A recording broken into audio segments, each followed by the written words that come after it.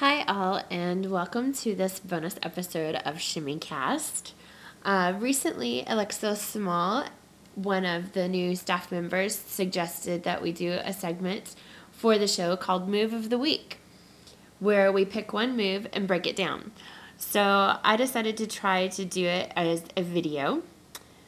And I'll warn you guys, this is the first time I have ever tried to video myself dancing. So I was a little uncomfortable, and hopefully as we do these, I'll get a little better with that. But for now, here we go with the first installment of the Move of the Week. And for this installment, we are going to cover snake arms. So let's get into basic stance. Our ears are over our shoulders are over our hips are over our ankles, our knees are over our toes. The head is high and proud, the rib cage is lifted, and the tailbone is tucked. Now let your arms float up out to your sides in a nice, rounded, relaxed position. And remember, W stands for wrong, so don't let your elbows drop. I'll make ugly faces. Rather than going straight into alternating snake arms, I like to get students to just let their arms float up and down. Remember being a child and think about making snow angels or floating like a butterfly. Now pay more attention to the motion of your arms, how the movement starts in the shoulders, continuing through the elbow, the wrist, and the fingers. Now we're going to try it with just the right arm, shoulders, elbow, wrist, fingers. And the left, shoulder, elbow, wrist, fingers. Shoulder, elbow, wrist, fingers.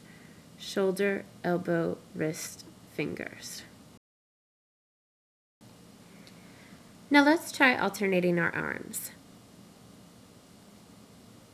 Shoulder, elbow, wrist, fingers. Shoulder, elbow, wrist, fingers. To help understand the timing of alternating arms, imagine a string is tied behind your arms from one bicep to the other. So when one is lifted, the other has to be at your side. If you are still feeling a bit clumsy and like your timing is off, try practicing your snake arms while holding a string or your veil.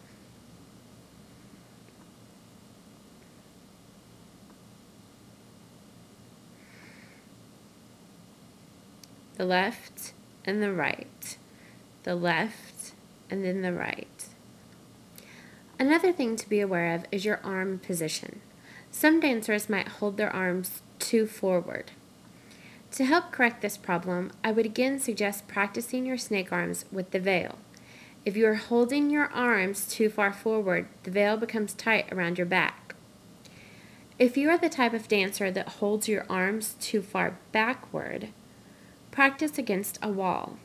With a wall behind you, you obviously have to hold your arms right out to your side. So now I'm going to show you some of my favorite variations. First, while doing your snake arms, you can add a little sway from your chest. Also, snake arms don't have to be out to the side.